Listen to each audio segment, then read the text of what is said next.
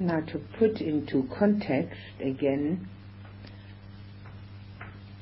we're discussing the first step, right view, on the Noble Eightfold Path, which is the Fourth Noble Truth. And the Four Noble Truths are one of the mind contents which we can become aware of. And I have already described the first two, which are especially important to become aware of. Dukkha and its cause. Should we, of course, be able to become aware of the third one, would be much better. But anybody remember what the third one is? Okay.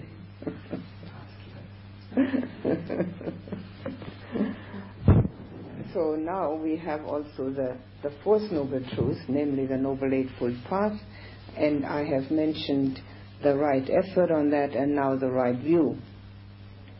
I won't go through all 8 of them because, as I already explained, the last two, mindfulness and concentration, we've already talked about. Now, right view means insight. And insight has steps. Everything is gradual.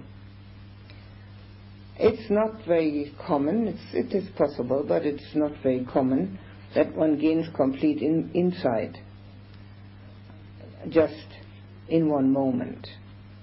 It's usually much more common that one gains insight a little and then another one. So slowly, little by little, it then becomes the fullness of it. This is a common thing for ordinary people. So we have to make sure that we know the steps, because if we don't, we can, first of all, overlook what we are experiencing and not recognize the fact that it is a very important step, and also become fearful and not go on.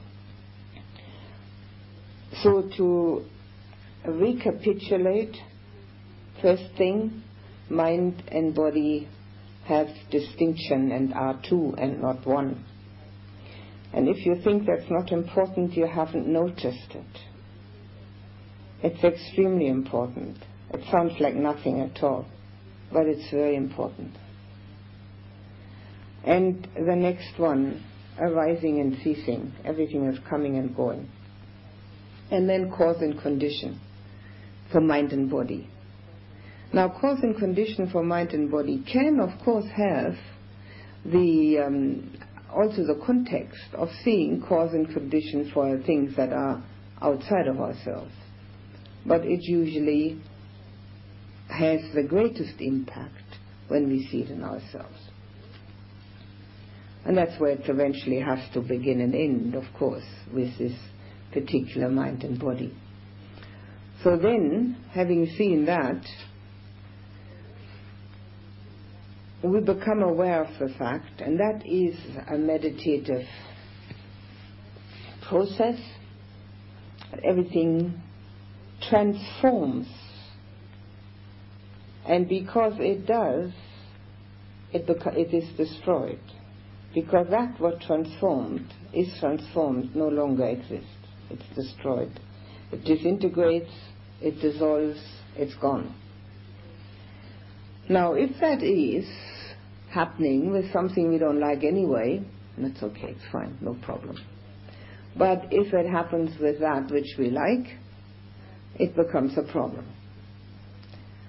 For instance, with pleasant feelings, or when the understanding in the mind arises that this, what we call me, not only arises but ceases and completely disappears.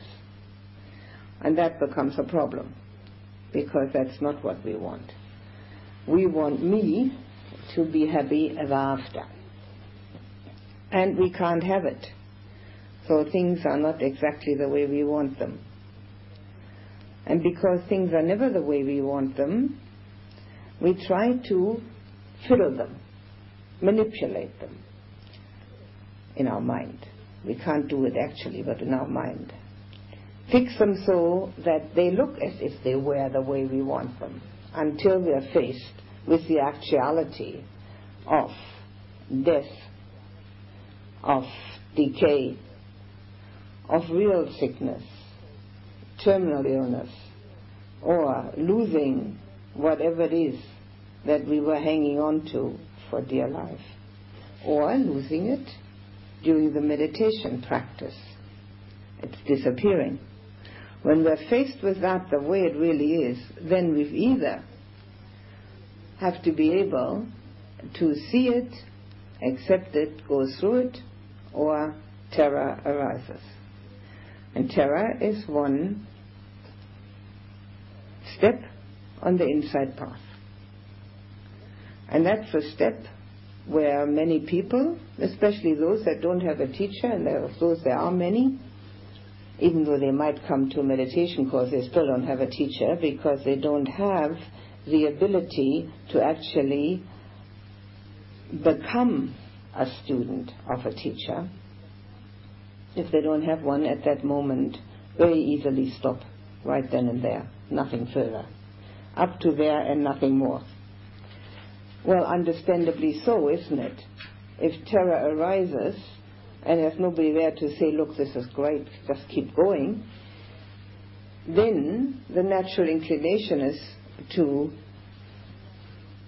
recede from that position, to get away from it and have nothing more to do with it, which is our natural inclination.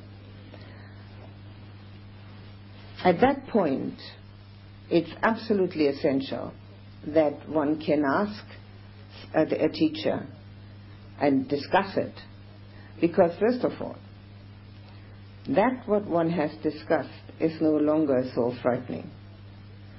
One can see that it is, when the teacher explains it, natural, quite all right. It's one step on the inside path. To be scared, why not? What and who is scared? The ego, of course.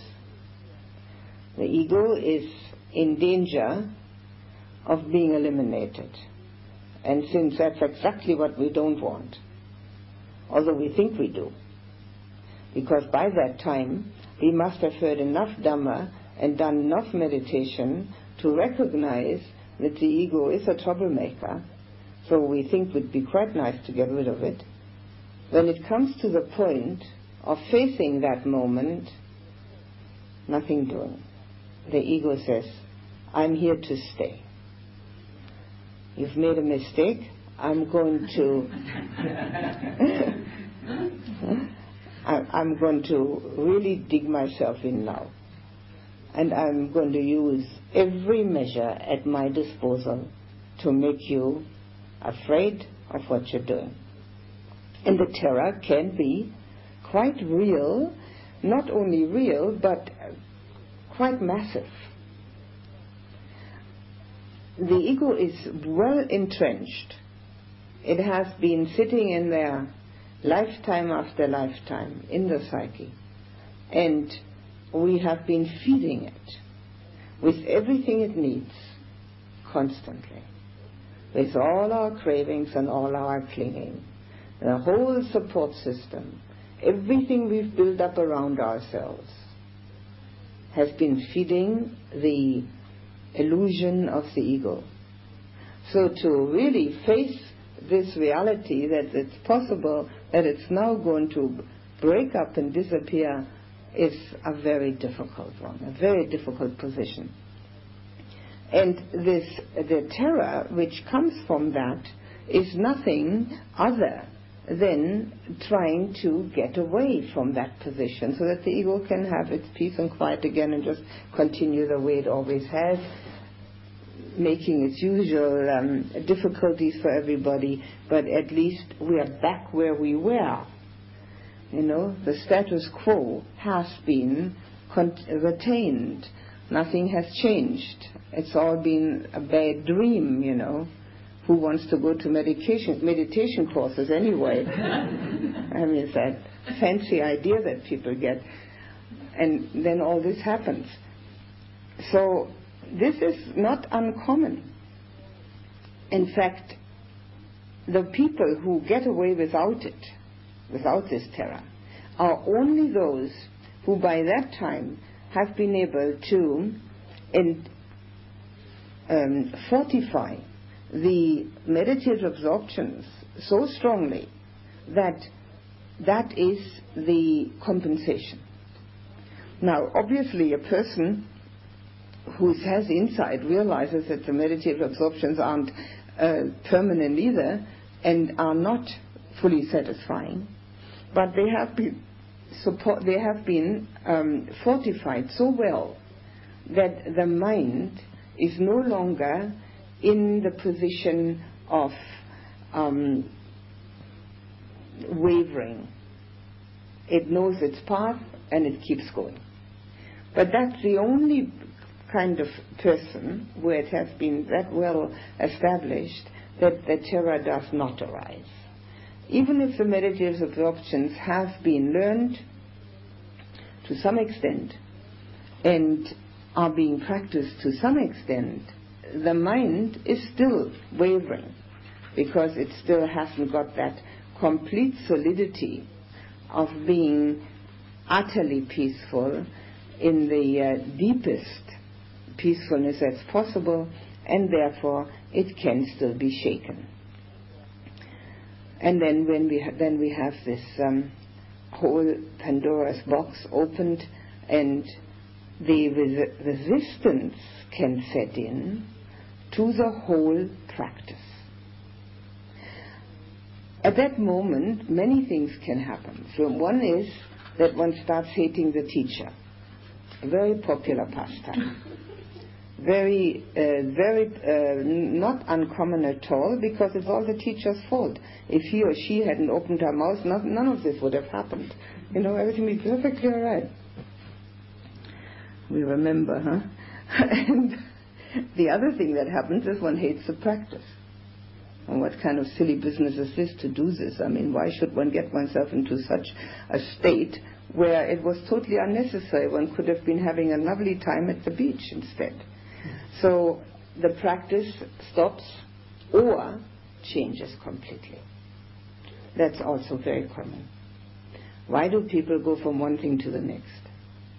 That point is reached, and then something else, where one can start all over again, and it might take another 5, 6, 7 or 8 years till one comes to the terror again. And by that time one might be too old to do anything about it, or one finds somebody else again. So all these things happen again and again. And they're very natural. There's no blame involved in this. This is the way it happens. Because there is this difficulty within us to accept things the way they are. It's very difficult. Very difficult to be lying on one's deathbed and say, I'm dying. Well, goodbye. To accept things the way they are, it isn't easy. One does need a lot of practice for that. So when we have this happening, now this can happen, the terror can really only happen when the mind has seen this dissolution, this disintegration of that what we like. Now, the rising and ceasing, the impermanence, which is covered over by continuity, then opens itself up as something that is quite obvious. Everything comes, everything goes. Well, the mind can still handle that. It's okay. Since it all goes, it's coming back again, it's fine. No problem. But when the moment comes, when the mind sees only everything falling apart, it's all disintegrating. There is nothing to hang on to. If you think for a moment, what is there to hang on to? Anything? The mind sees it. There's nothing to hang on to. That is the moment when this arises, this fear. And the fear is particularly supported by the fact that it seems to make a total shambles of everything that we have ever thought and tried to achieve. It makes a total nonsense out of it all. Now, a person who is able at that time to look at him or herself and smile won't have the terror. But most people can't take themselves in that respect. Everybody takes themselves extremely seriously. If we have stopped taking ourselves seriously and can see ourselves as the human beings that we are, making one mistake after another, then we can smile and say, well, I've finally seen it. But most people can't do that, and then they are faced with almost, one could say, a brick wall. Then it needs a fair bit of talking to by the teacher or by oneself or by both, preferably, to say, look, this is fine, keep going. This is the truth. It's all falling apart. Who are you going to be when you're lying in your grave? And actually, who are you from moment to moment? Just keep going, everything is fine. Now, when we are able to go through the terror, and we have to go through it in a meditative position most likely, not just logically like I'm explaining it, but actually in the meditation, when it arises, not to run away from it, but to stay with it and go through it. Then we come to the moment of the practice when there is little likelihood that we're going to fall off the path again. I mean, we can fall off any time. But up to then, it's constantly hit or miss method up to that moment. Sometimes I see it, sometimes I don't. You know, like those pictures that they have for children. Have a cow in the middle of a tree, and you see the face of the cow, and then you can't see it again. It's all hidden in this tree. So sometimes you can see why you should practice, and other times you can't see a thing of why you should practice. I mean, it's no reason. Why not go to the movies? What sense is there in this? So, but now, having gone through the terror, then it is the moment when the understanding dawns that there is really nothing else that is important. When that comes, naturally, the practice speeds up. Not that we get speedy, I don't mean that, but we actually do it. And we do it with a bit of what I usually call oomph behind it. Not just sitting there and waiting for things to happen, but we actually deliberately put the mind in that direction. And the first thing that we know, the next step on this insight path, is danger. The danger that exists in existence. We are constantly in danger, not just in danger of dying. Obviously, we're constantly in danger of dying, but we don't really want to know about that.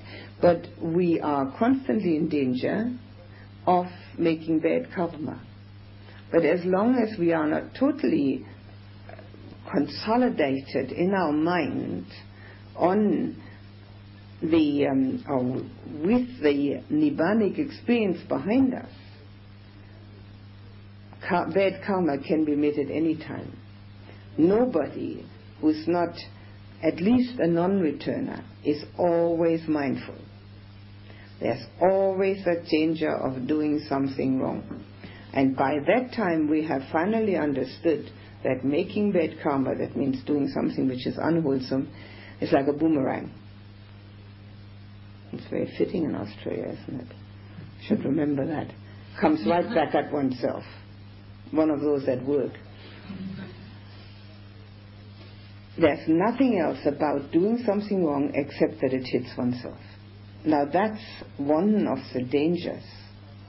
And because this is a grave danger, something arises in the mind which in Pali is called samvega, a very important aspect of mind. It's urgency. Do it now. There's no time to lose. There's nothing other that's important except to come to the point of recognizing and then actually being the Dhamma. Everything else is dangerous. With that urgency in mind, we'll really practice. We don't wait for tomorrow, we don't wait for when it's hot or when it's cool or when it's nice or when it's pleasant or when somebody comes along and gives a course. We just do it. And this danger of making bad karma also has the content that we see that all existence is dangerous. There is nowhere a safe spot. Now you can examine that and find out if you can find a safe spot. As I said before, let me know if you do. Danger means safety is a myth. It's very funny actually. People spend lots of money on insurance policies. It's supposed to keep us safe. Safe from what? Can't possibly keep us safe. There's nowhere in the world, in the whole of existence, never mind this globe, anywhere where things don't fall apart. Everything falls apart. So with seeing that, we also lose our resistance to that law of nature. And by losing our resistance to that law of nature, because until then we've been resisting that strenuously. We say, oh yes, of course, that's the way it is. But inside we say, oh, why think of such things? Don't you see the beautiful sunrise and the beautiful sunset, and aren't the flowers nice and the children so sweet, and isn't it nice to be around and have a nice cup of coffee? Let's just forget about all that other stuff. We're resisting it strenuously. We don't want to know about this law of nature. But at that time, we stop resisting. And because we stop resisting, our dukkha is already diminished at least 80%. Only as long as we don't want to see it, we have dukkha. Because when we don't want to see it, and it of course arises all the time, we have this attitude of either trying to fool ourselves, trying to get away from it, or becoming unhappy about it. And all of those have no peace within them. But in the moment we accept it, and this is the point where we accept this, that everything is falling apart, there's no safe spot anywhere, all existence is dangerous, we can always make bad karma. When we accept that fully, there's nothing that makes us unhappy. That's the way it is. Now, it is very important to check that out for oneself. That dukkha only arises when one doesn't accept things the way they are, when one wants them otherwise. And everybody needs to check that out for themselves, because it does go completely against our ordinary instincts of getting out of dukkha. We think if we can get out of dukkha by pretending it isn't there.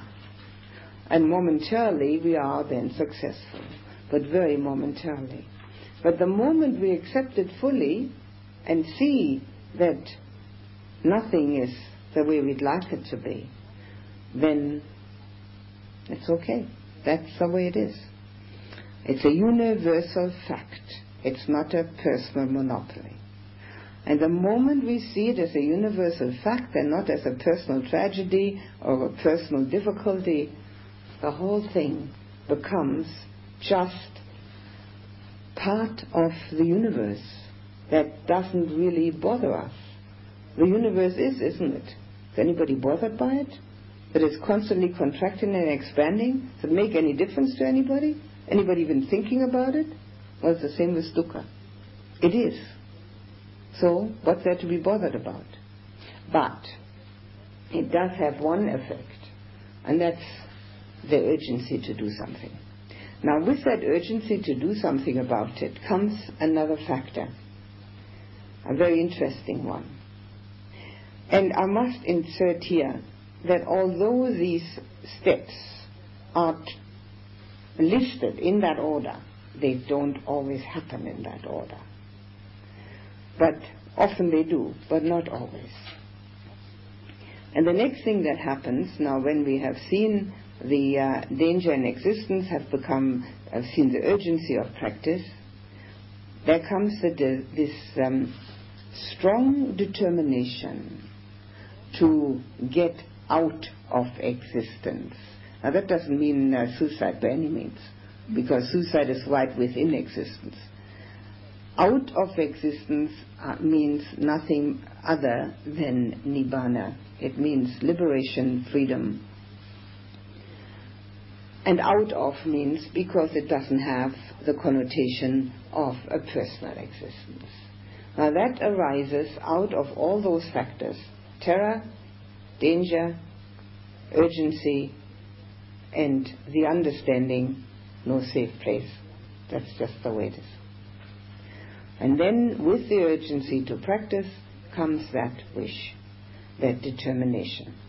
Now that determination then, of course, makes continual and diligent practice possible. Without that, diligent practice is a hope and a prayer, and they don't usually come to anything. But with that understanding, then the practice becomes a priority. And practice, we already know what practice means, don't we? It doesn't just mean sitting with crossed legs on a little pillow. That's only one part of it. It's a necessary part, but it's only one part. And if we have seen that, then we have the pathway open. Because at that moment we could say we have seen things as they really are. We have left behind our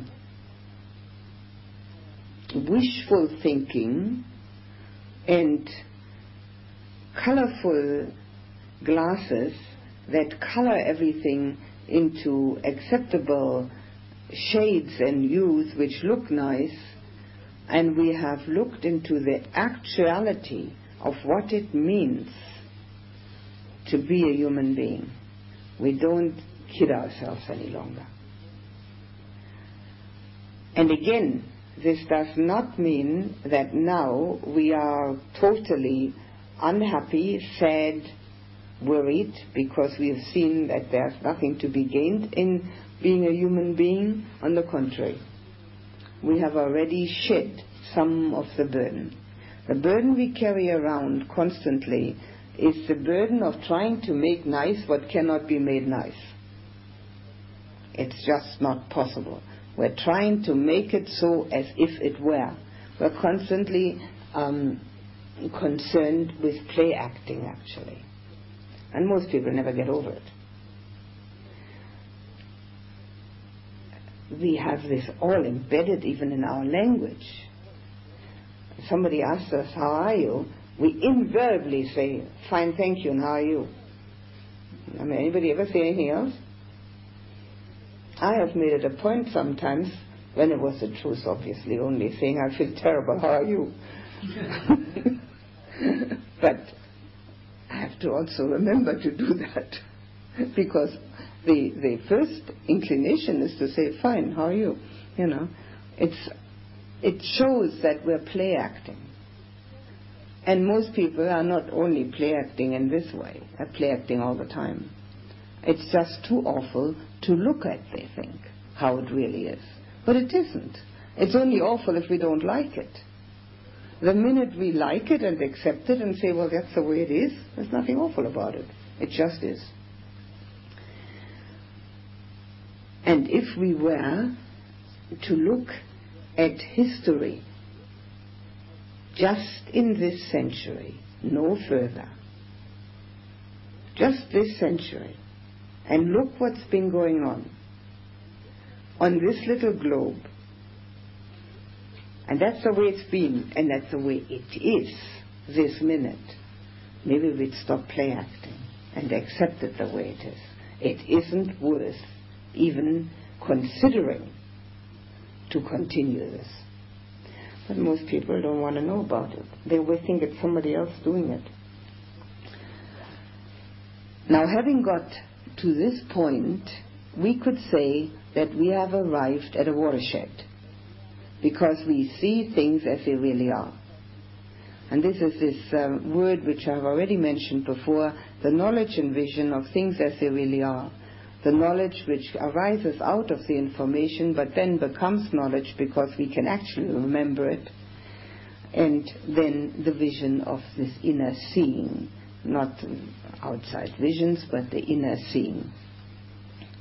And then arises something which is the first step into leaving all dukkha behind. And it's called in English disenchantment, in Pali nibbida. And it's the first step which is where the strength of the practice makes itself felt. We can look at the world with all its beautiful sunrises and sunsets, with all the lovely flowers and eucalyptus trees, with all the cute kids that are going to suffer, all going to have dukkha, with all the nice beaches, whatever it is that we want to look at, and nothing is going to pull us out of the practice anymore. Nothing can pull us so strong that it actually promises satisfaction. Nothing. Doesn't matter what it is. Brahms symphony or whatever, I don't care what it is. Whatever it is that we are really caring for, nothing can pull us there anymore. We recognize the fact that it exists.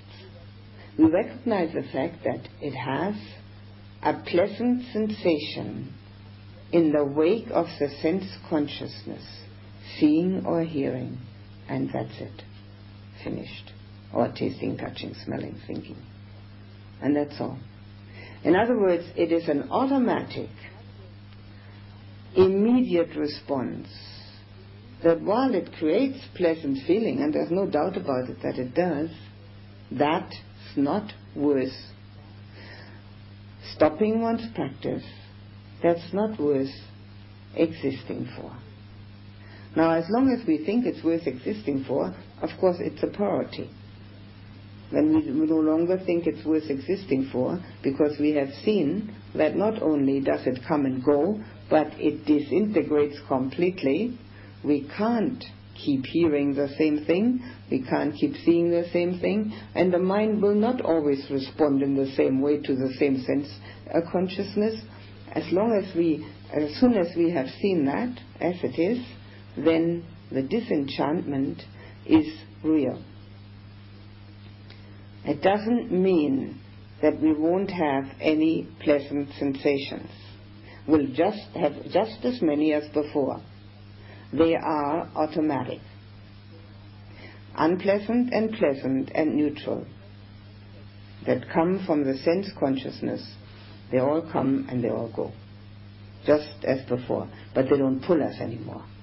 They don't pull us anymore to try and keep them, and they don't pull us anymore to want to renew them. When they come, and when they go, they go. What else? That's all there is, isn't there? When they come, and when they go, they go. That's life, isn't it? But we don't like that. We want it entirely different. We want that what comes and is pleasant to stay, and we want that what goes that's unpleasant to go forever. Does that show how foolish we act? And that's not an indictment. That's a cause for amusement. If we can't laugh about our own foolishness, then we haven't really seen it in all its grandeur yet. It's amazing. So then, having this ability to accept the pleasant things and the unpleasant things just the way they are, and not being pulled by them, we will also be quite aware of the temptation which arises again and again, because disenchantment only becomes complete for the non-returner, one step before our hand. But at least we've got enough not to be deterred from the practice. And we will see all the things that we are so concerned about and all the people that we are clinging to in the same light. Everything is coming, everything is going, and that's fine. That's the way it is. But it isn't worth to have one's time and energy spent in making it different, because we won't win anyway. So the disenchantment, while it will not be complete, makes it at least possible to practice. That's the time when practice becomes real. We have passed the point of no return. There is now impossible to stop. That's the time when it is absolutely impossible to give it away. We may try, because there's no enlightenment at that time, we may try to stop, but we'll always do it again and again. Until then, the whole thing is, well, if it's more than a hobby, it may be actually a chore to practice. Or it may be a feeling of duty. But then, from then on, it is a joy to be able to do that, the only thing that promises anything. This is then the only thing that promises anything, because the disenchantment with the world has become strong enough to show us that it offers nothing. It offers fool's gold. It glitters and has absolutely no value. You know, that fool's gold that they find when they're panning for gold looks just like gold, but when they take it to their sayer, it's not worth a penny. It just glitters. And that's what the world does, it glitters. And it promises and promises and promises. And it says, now if you just do it right, look at everything that's available. There's all this money, there's all these beautiful scenery, and there are all these lovely women or handsome men, and there's all this knowledge, and there are all these universities, there are all these scientists, and there are all these motor cars, and there are all these sailboats, and whatever it is anybody wants, it's all there. And what happens? Let's say you get the whole thing, and then what? What do you do with it all? Go once around the world, and twice around the world, and 3 times around, and then what? The silly thing is round. You always end up at the same place again. I've tried. It's always in a circle. There's nothing there. It all looks very nice. And we also, of course, are very capable of painting it all very pretty. When I was a kid, motor cars were still more of a rarity than they are nowadays. And there were 2 colors, grey and black. Now look at what we got now. And there were 3 kinds of ice cream: vanilla, chocolate, and strawberry. And of course we had to change that too, you know, one day chocolate and one day strawberry and one day vanilla, and then I start again. But look at it now. There's a place that has 33 kinds now. And I think there are places that have even more. But I know there's one that has an advertisement outside, 33 kinds of ice cream. So we are able to do this because we feel that that's going to do it for us. But only when we have practiced long enough to see 33 kinds, 99 kinds, it doesn't matter. None of it has any real satisfaction within it. Now, the lack of satisfaction that we get is the insight into dukkha. And dukkha is successfully covered over through change. Now you can notice that in the sitting position. If it hurts, change the position, no dukkha. Now obviously at times that's necessary. There's a pain threshold that one can, however, enlarge, but anyway, that's not what we're really here for. We're here to gain insight.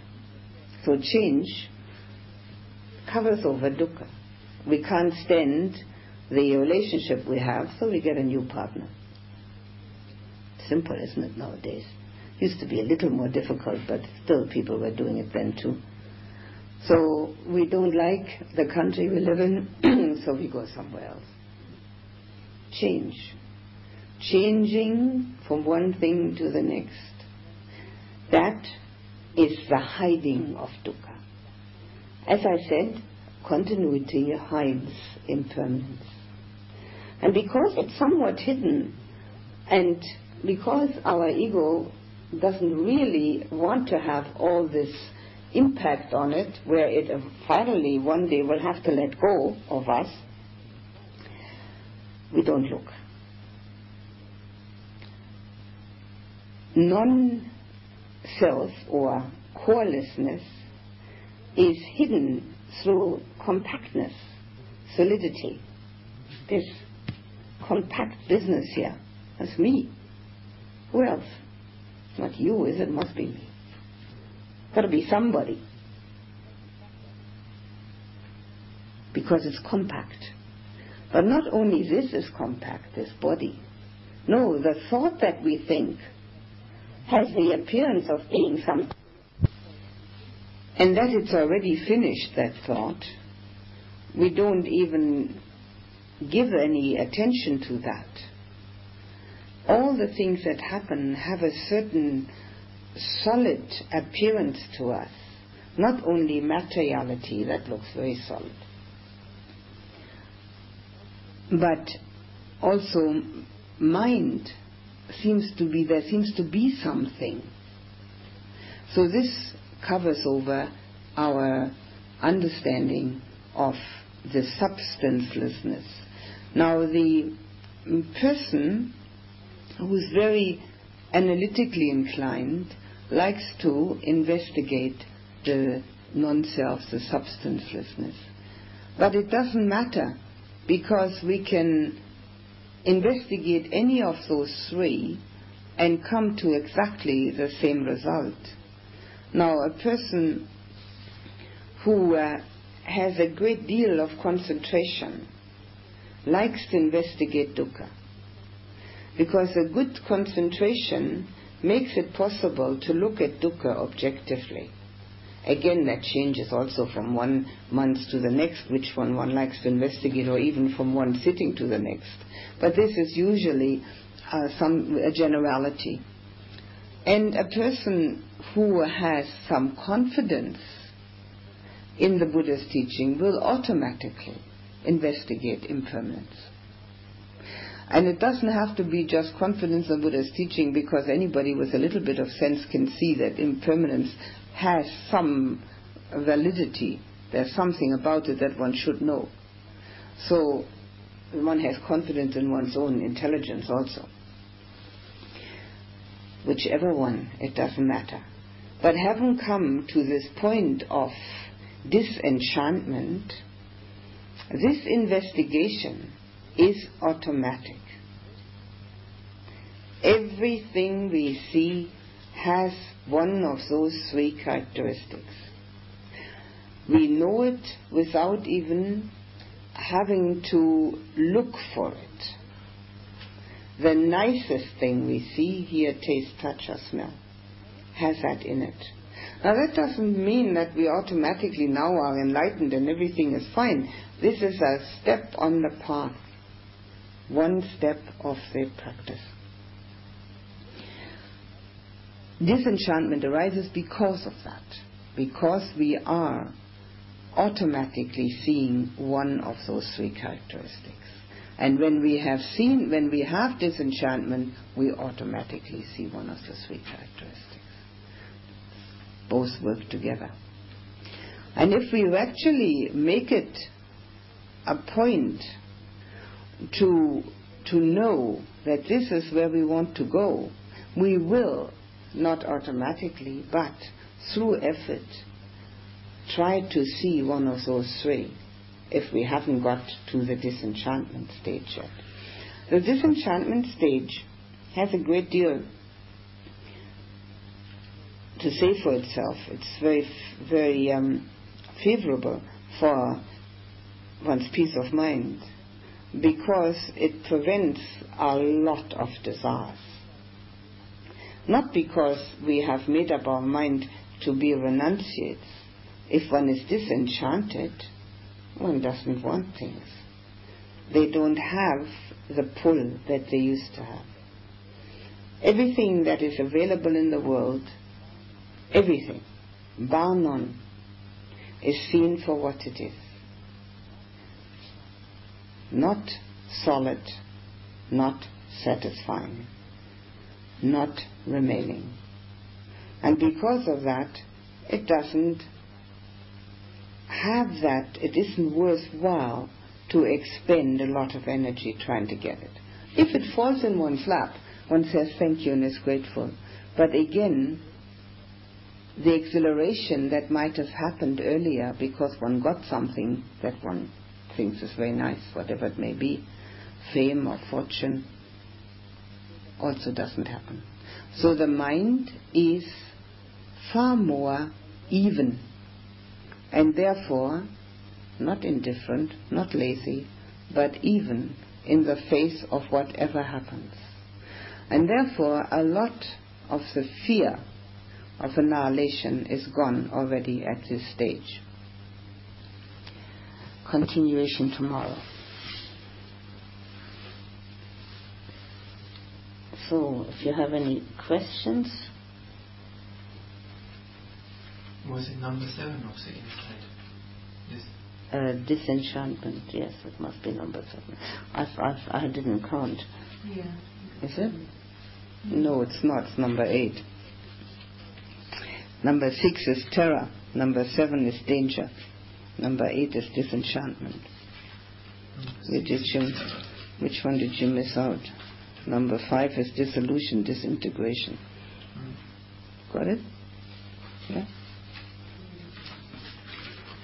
What's wrong with your pen? I don't know.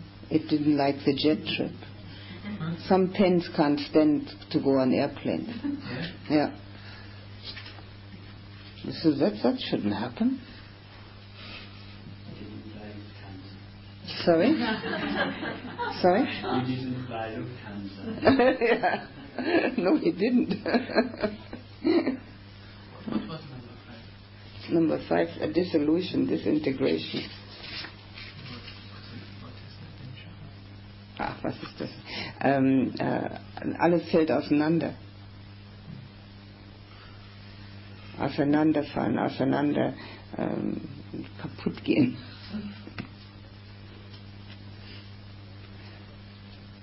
Erst sieht man das Kommen und Gehen, und das ist der Moment, wo man nur das Verschwinden sieht.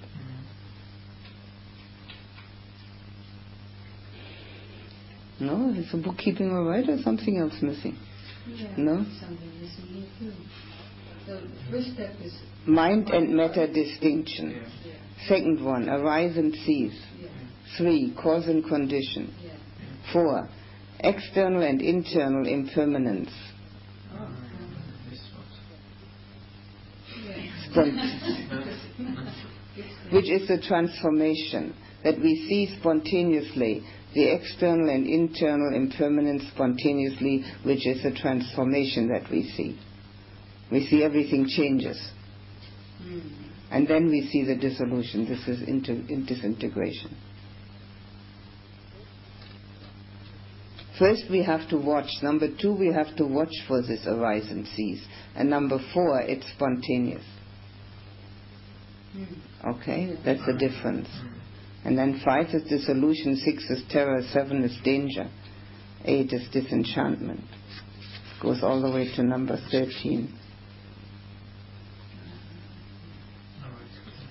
Okay, that was missing. Okay. And number 4 usually has with it also the continuity, change and compactness which cover over the 3. Which cover over anicca, dukkha, anatta.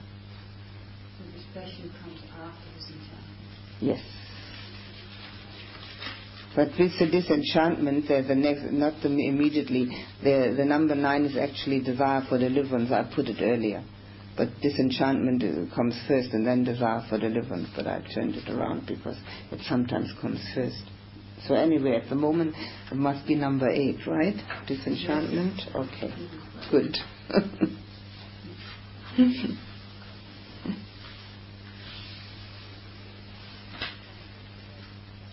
It's fine when it's all written down nicely, but then it also needs to happen. Huh? So, any question? Anything?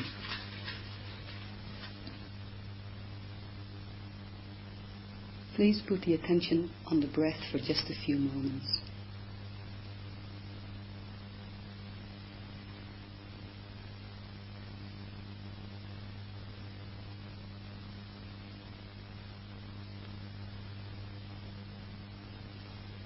Now take a look into your inner household and see whether there are any guests whose names are worry, grief, rejection, doubt, fear.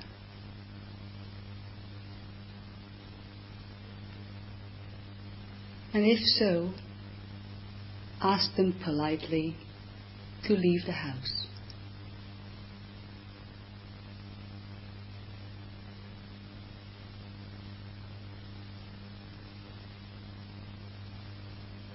Because tonight you're going to celebrate with your friends joy, compassion, and loving kindness.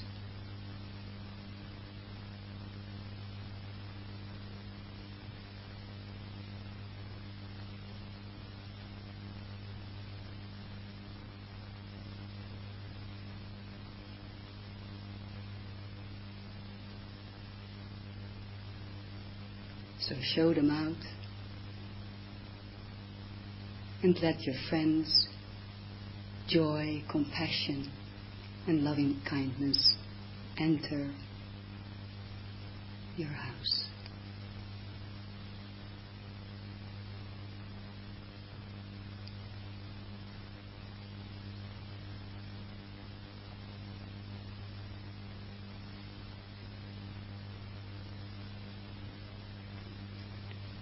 Fill and surround yourself with these supreme emotions.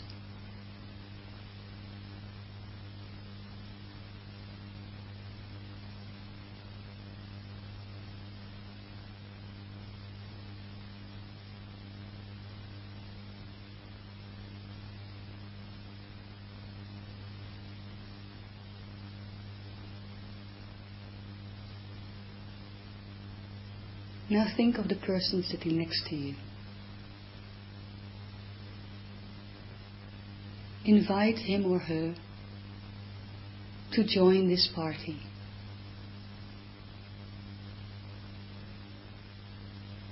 To celebrate with you loving kindness, joy, compassion.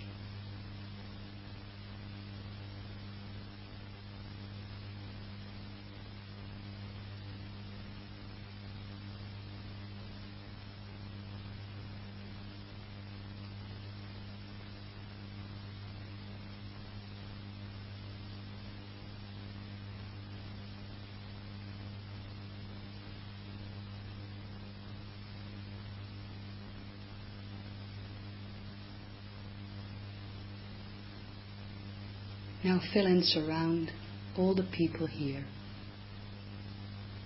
with these feelings.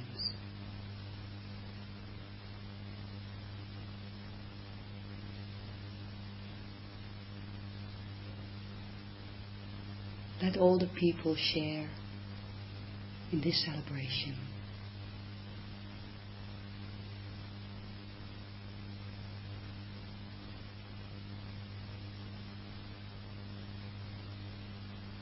Fill and surround each other with joy, with loving kindness.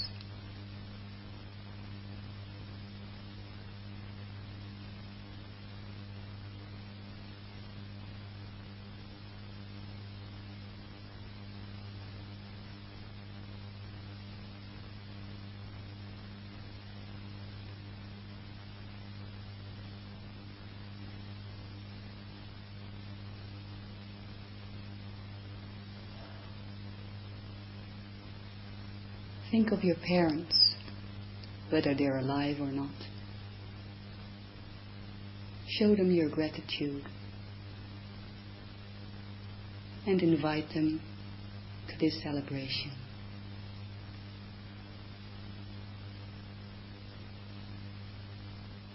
Give them your compassion.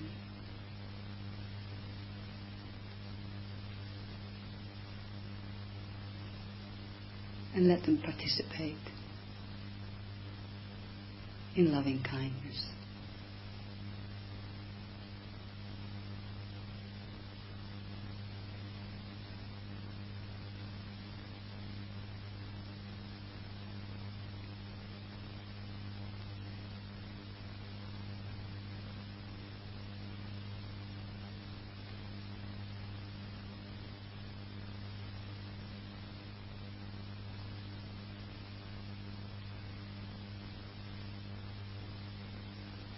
Now think of the people dearest to you.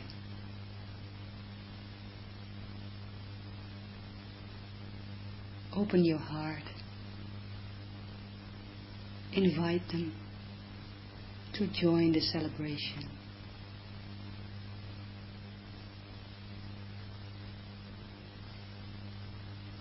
And don't ask anything in return. Share all the loving kindness you have.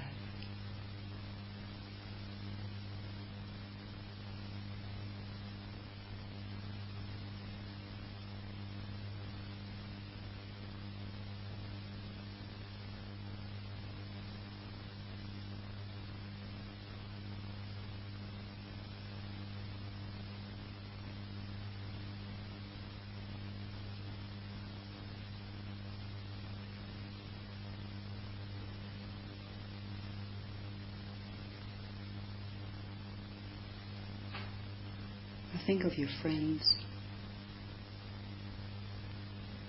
relatives,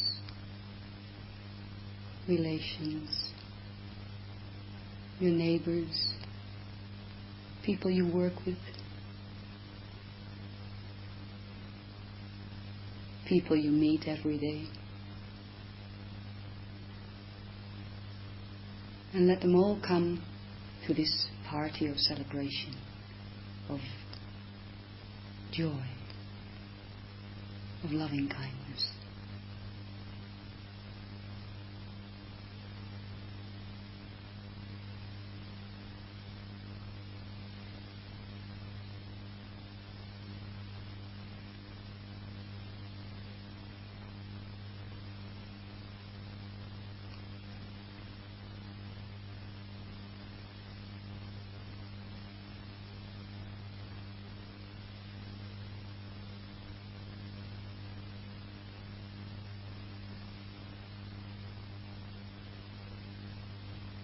There might be a person whom you don't consider a friend at this moment.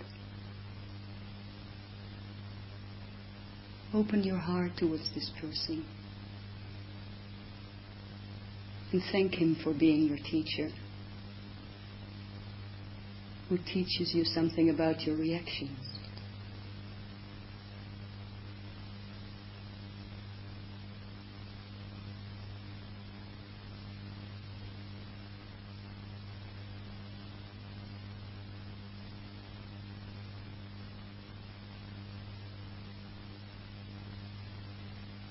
invite him too.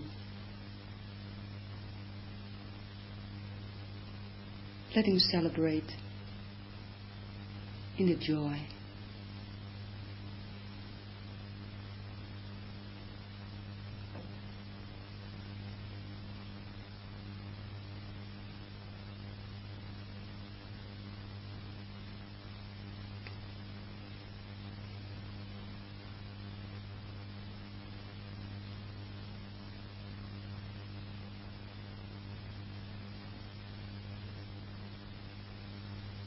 Think of the people who are not as so fortunate as we are at this moment. People in prisons, in hospitals, people who have to fight in wars.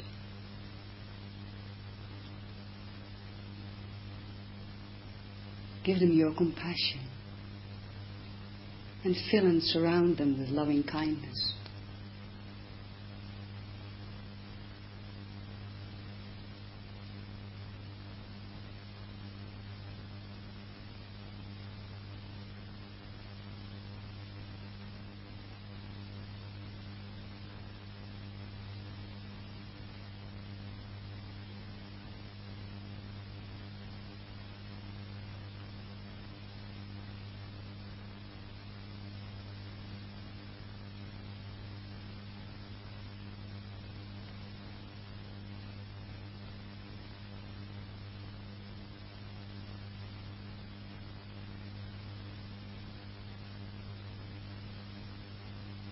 Think of the people near and far. The people in this building looking after us so well. People in the villages. The cities.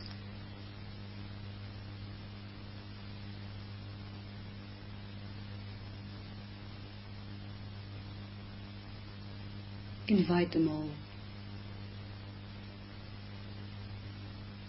to come and share joy and loving kindness.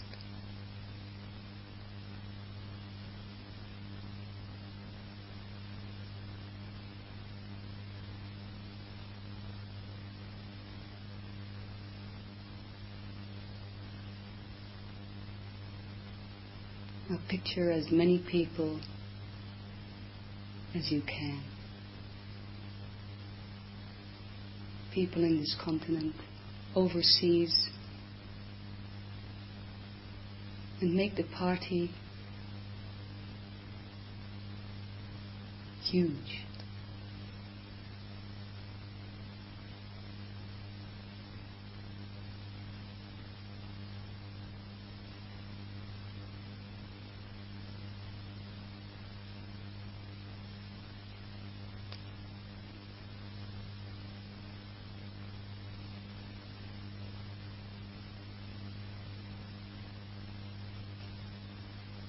See the joy and the loving kindness on the faces of all these people.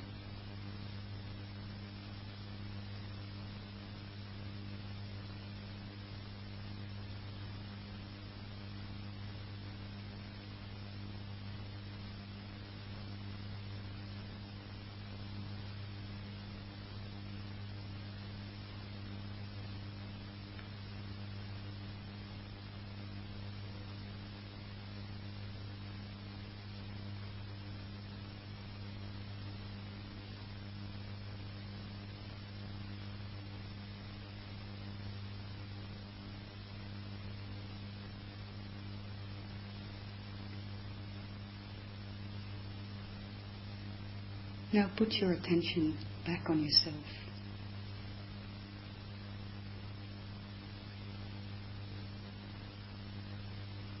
Feel the warmth,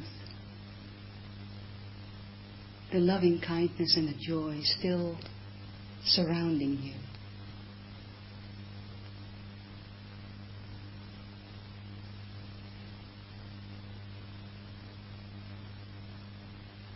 Feel it in your heart and keep it there.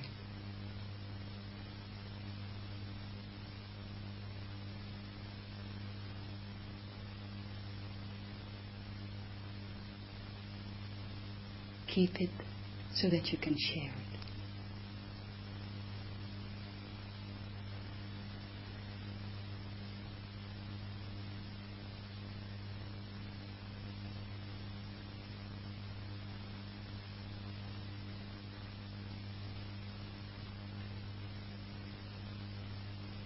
May all beings have compassion for each other.